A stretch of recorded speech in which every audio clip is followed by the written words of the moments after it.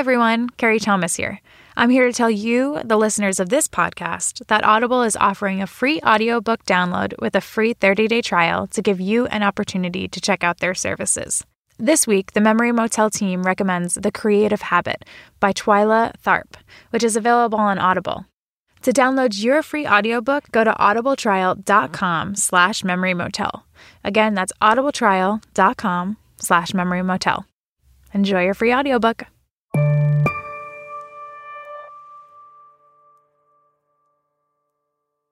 Years ago, I dated a dancer.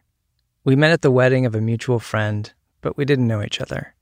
And in hindsight, it was a small miracle that I stepped onto the dance floor that night. I'm no longer a wallflower, but back then, I was basically a potted plant. She trained her body to emote, to glide, to negotiate a stage with impossible movements. And I was the kind of person who lived in his head until she danced me into my body. Then I got myself from Vermont, where I lived, to be with her in New York, where she wrote dance articles for money. And I would join her now and then. On my own, I never would have seen dance. It didn't interest me because I just didn't understand it. It didn't hook me. But one night that changed. I recently asked if she remembered a particular performance we saw together. It was called Split Ends. It was a 2-part dance piece, and it was created by a famous dancer, Merce Cunningham, to celebrate the 50th anniversary of his company. We saw it at the Brooklyn Academy of Music. Radiohead and Sigur Rós each scored one part of the dance, which is really the draw for me, since I was a huge fan of both bands. She wrote back to me, "Terrence, I'm afraid I'd be of very little help with Merce. I can't really remember much at all." That performance may not have been memorable for her, but it was for me. So to take me back, I found her article and searched online for the music Sigur Rós composed. Her article on the 50th anniversary starts, "Merce Cunningham has chosen to look forward, not back. There will be no retrospective, no self-aggrandizing parade of greatest hits. In fact, half his audience may not know who he is. I was certainly in that half, and you may be in that half as well. But here's what I did know about Merce at the time. He was a world-renowned dancer and choreographer, and in his prime, he was a powerhouse, a physical specimen who could do the impossible. He no longer danced when I saw him, but he was a prolific choreographer with over 160 dances under his belt. The other thing I knew was for Split Ends, like his other pieces, a person on stage before the performance would roll a pair of dice over and over again to decide which band would play first, which costumes would be worn first, and which decor would be set up first. And with the roll of the dice, there was the possibility of 32 different versions of the piece. Waiting for the dice to roll, I couldn't have anticipated the electricity of chance. The moment felt heightened, risky. This was not a performance. This was an event. We try to plan and structure, organize, and anticipate so much of life. But the heart of our days lies in chance. This is where real life occurs. Because of Merce's method, this was the first dance I really saw. I'd gone to others, but with the simple roll of the dice, it felt like watching life. I was seeing something singular, something that might not happen ever again. To see the body used so deliberately, so precisely, so expressively, it was like nothing I'd ever seen before.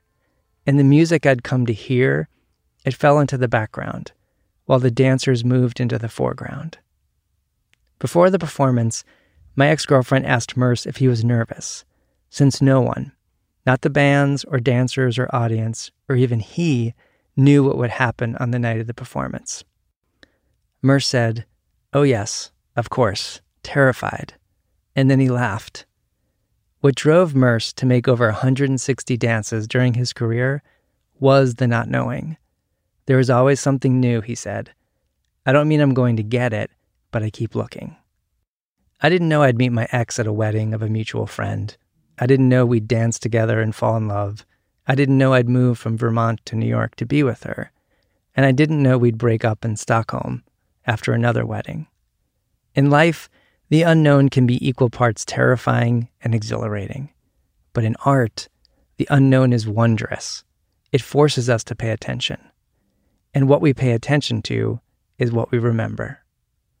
Today's episode is about a solo performance choreographed and danced by Merce in the 1950s. The solo is called Changeling, and by the time Merce died in 2009, the solo was lost. For Merce, this might not have been the end of the world. He was always looking forward. Dance was ephemeral. But for the people who want to remember him and his work, they understandably want to find every trace of his legacy. But what happens when you try to reconstruct what was meant to be ephemeral? Plie, really get both heels down, then pull your foot, or plie up, out, and from here stretch your foot. Don't kick it. Stretch. So you stretch the bottom of the leg. You're not kicking into the joint. That's right. The story, of course, is that Merce thought of himself as a changeling. I mean, he thought of himself as changeling. Apparently, Cunningham thought of himself as a changeling because he was born into a family that was very straight. Well, his brothers all turned out to be lawyers. His father was a lawyer. And there was this guy who suddenly decided to be a dancer. So the title, I think, comes from some such notion, or the idea of some creature who appears in an unexpected context. I guess that would be another way to look at it. There are works of Merce's that there's a lot of information known about the work. There's notes, there's photographs, there might be notation. With Changeling, there aren't really any notes, which is common with a lot of the solos that Merce made for himself. At the time when Merce began making dances in the late 40s and early 50s, he wrote it down if you wanted to remember it. And close, left side. Just trying to think back here. Yeah. I have to be honest and say memory is a tricky thing, as you doubtless know. But I have no specific recollections of seeing Changeling in that period, as I say when it was first made, 57, 58. At a certain point, it disappeared from the repertory, and I don't know exactly when. Changeling was lost as a solo and as a document. But I think it's all true for all of the solos. They never surfaced. The solos, they vanished with Merce. I just can't remember. And I remember. Can't remember this. I remember even. I do remember he said this. He said Those stories were the essence of it was like what heaven. it was to be It alive. was heaven. Can you trust that? Is that light always on?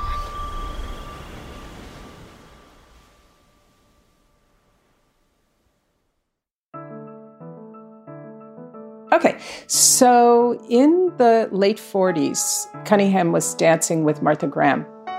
And he was actually quite well known for his dancing because he had a beautiful jump.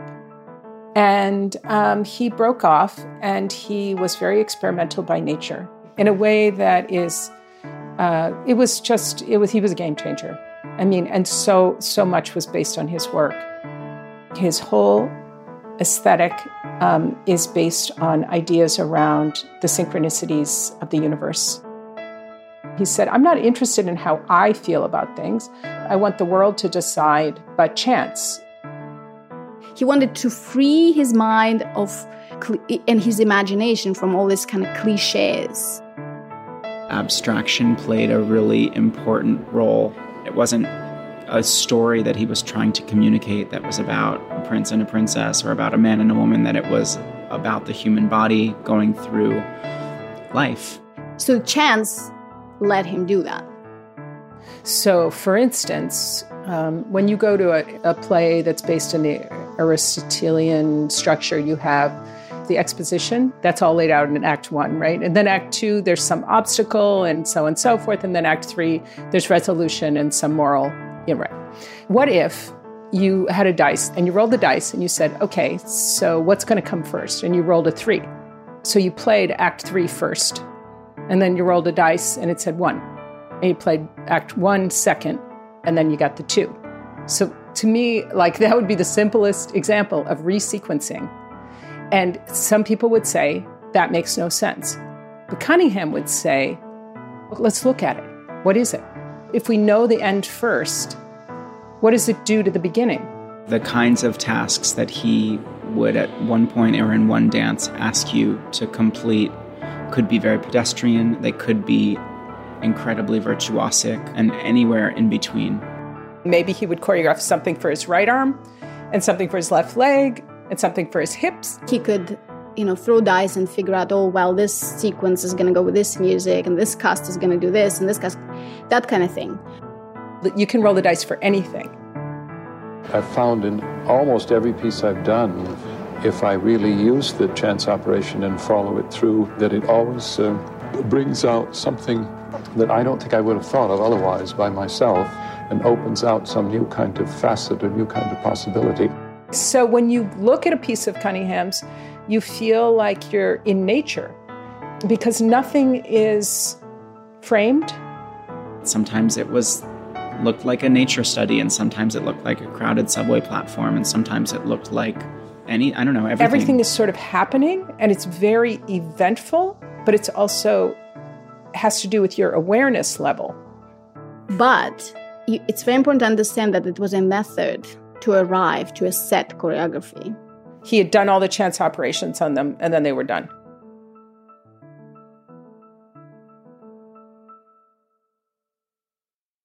The complexity of the work builds slowly. It's not all at once. So the way he would teach something would be, first, you have to move your foot back and forth 15 times, and then twist your body to the left, and then, step on your left leg, and bend your right leg, then step forward on your left leg again, then pick your right leg off the ground. So then you would know that those are like 5 things. Out, turn.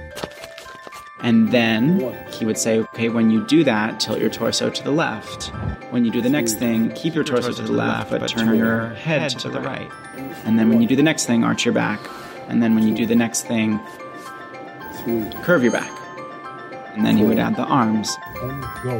1 and 2. When you step on the first leg, bend your right arm behind you, put your left arm, and wait for the person all the way on the other side of the stage to move their arm, and then you go over there, change them really quickly, and then do another thing. And then sometimes there would be, 3 steps on the ground, but 10 arm changes, or the inverse of that. And do that 600 times until it's exactly the same every time you do it. And 1. The repetition of rehearsal is largely what accounts for the accuracy, which for me was actually a lot harder to remember initially, that there was no thread through something except do this, then do this, then do this, then do this, then do this, then do this, then do this. And 1, 2, 3, yes. So you get your foot in on the 1, okay?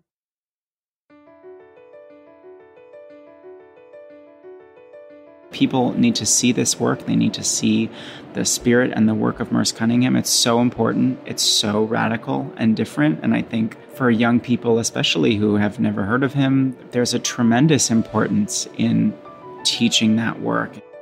It's more of a question and a kind of challenge of modern dance. Because, we have ballet schools. There is a kind of rite of passage where those other traditions sort of figured out an establishment of sort, that actually keeps going. The history of ballet before video was ballerinas remembering the dances in their bodies and teaching them to the young ballerinas. It was all about the body's memory and that passing on of body to body. It's amazing. There are a number of different formal notation systems for dance. One of them is called Laban notation. Certainly, if you want to know where to be on stage and for how long and with what rhythm. It doesn't notate very much. So video is it. It's great. Video changed everything. For the choreographer to survive his time and for the legacy, there's only one way. The works have to be danced. So the idea of dance reconstruction for especially historical work, I think there's lots of merits. It can be quite brilliant when you see a great performer doing very experimental work that's not their own. But it also has an inherent difficulty and not a flaw, but like an inherent contradiction almost in the very idea of recreating something that wasn't necessarily meant to be recreated. They're sort of going into the experimenter's mind, but it's not them. It's a kind of inevitable movement. Like people are in flux of changing things and reinventing things and finding new things, and that's so exciting. But when you take away the creator and then you teach that material to somebody else, I don't know how durable it is. Should it be done or should it be not done? I'm for doing it, because that's the only way for us to actually experience at least some of it. In Merce's work, video equipment was very expensive, and it wasn't something that he had readily available to him. And so there aren't really video documents of the dances until later. If there isn't a video, we generally don't undertake the work.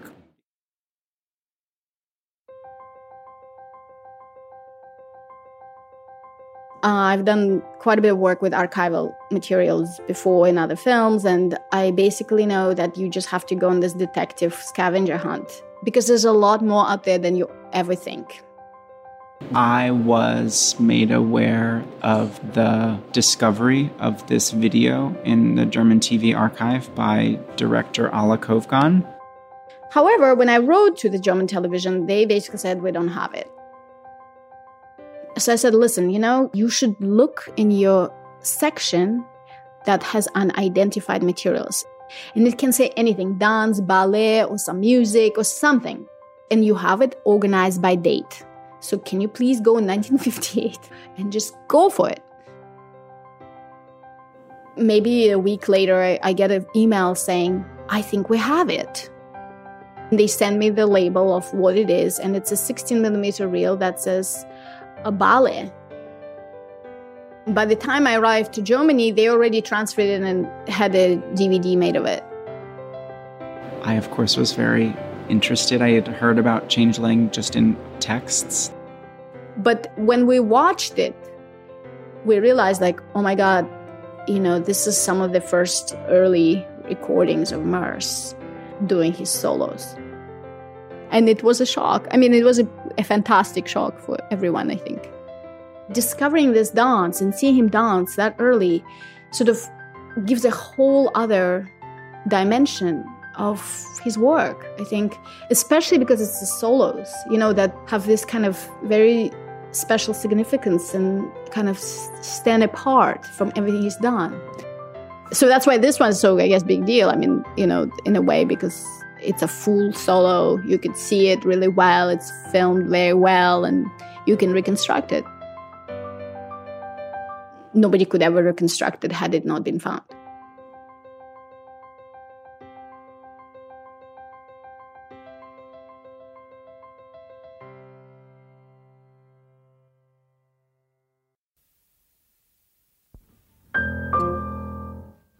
Changeling, more mysterious, this animal-like character to the movements, somehow through the dancers transformed into some other kind of creature.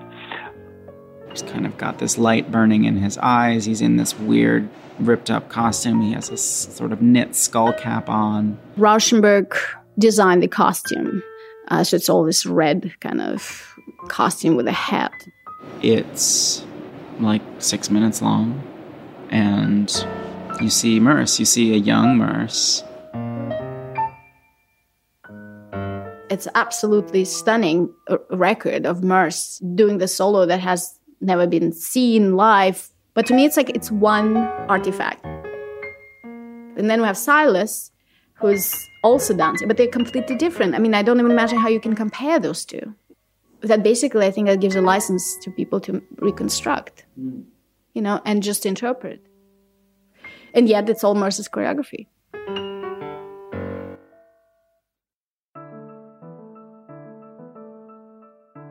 Having watched it many, many times, I would do the solo as much as, I could based on what I saw on the video.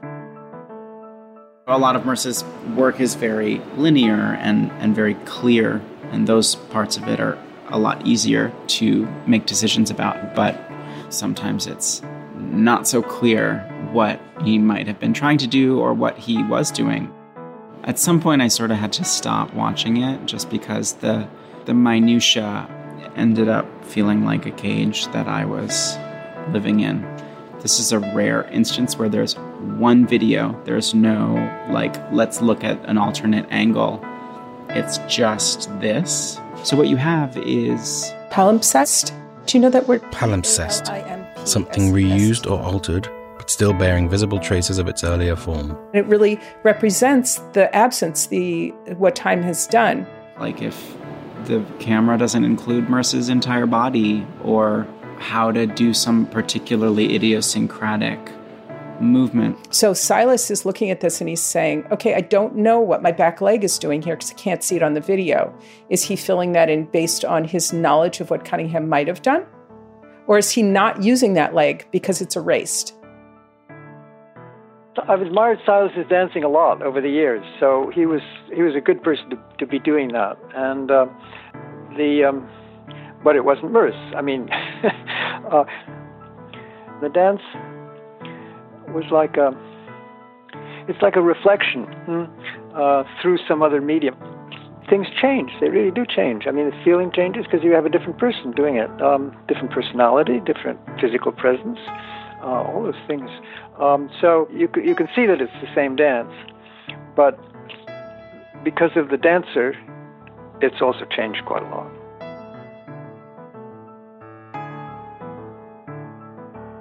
There's something about this work, but I think all kind of dance reconstructions where you have to be yourself and you have to also be someone else. And so it also felt like a kind of communion with him that I would get to inhabit that role. Okay, parallel, 3 times through the foot, out, plie, flex your foot, point, and close. 1, 2, 3, 4, 1, 2, 3, go.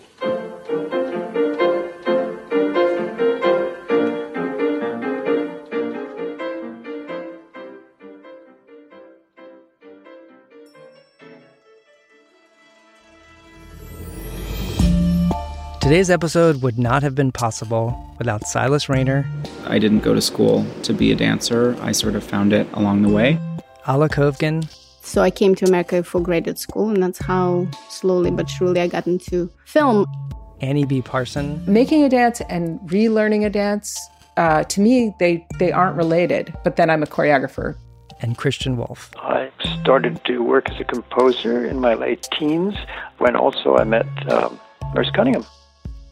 Links to all their work can be found on our website, memorymotel.audio. Today's episode was produced by me and Bart Walshaw, with assistance from Carrie Ann Thomas, Samira Tazari, and Carson Briggs-Frame. Thank you for the recent reviews, Tawny Panicotta, I hope that's your real name, CC Ryder, and Stephanie Lepp. It means a lot, and it makes a big difference. To our new subscribers to the newsletter, welcome. Please let us know what you like and don't like and would like to see in the future. Our Twitter handles are @MemoryMotel and @Terrence_Mickey. And if you haven't subscribed yet, what on earth are you waiting for? Until next time, I can't wait to see what you find when you go back.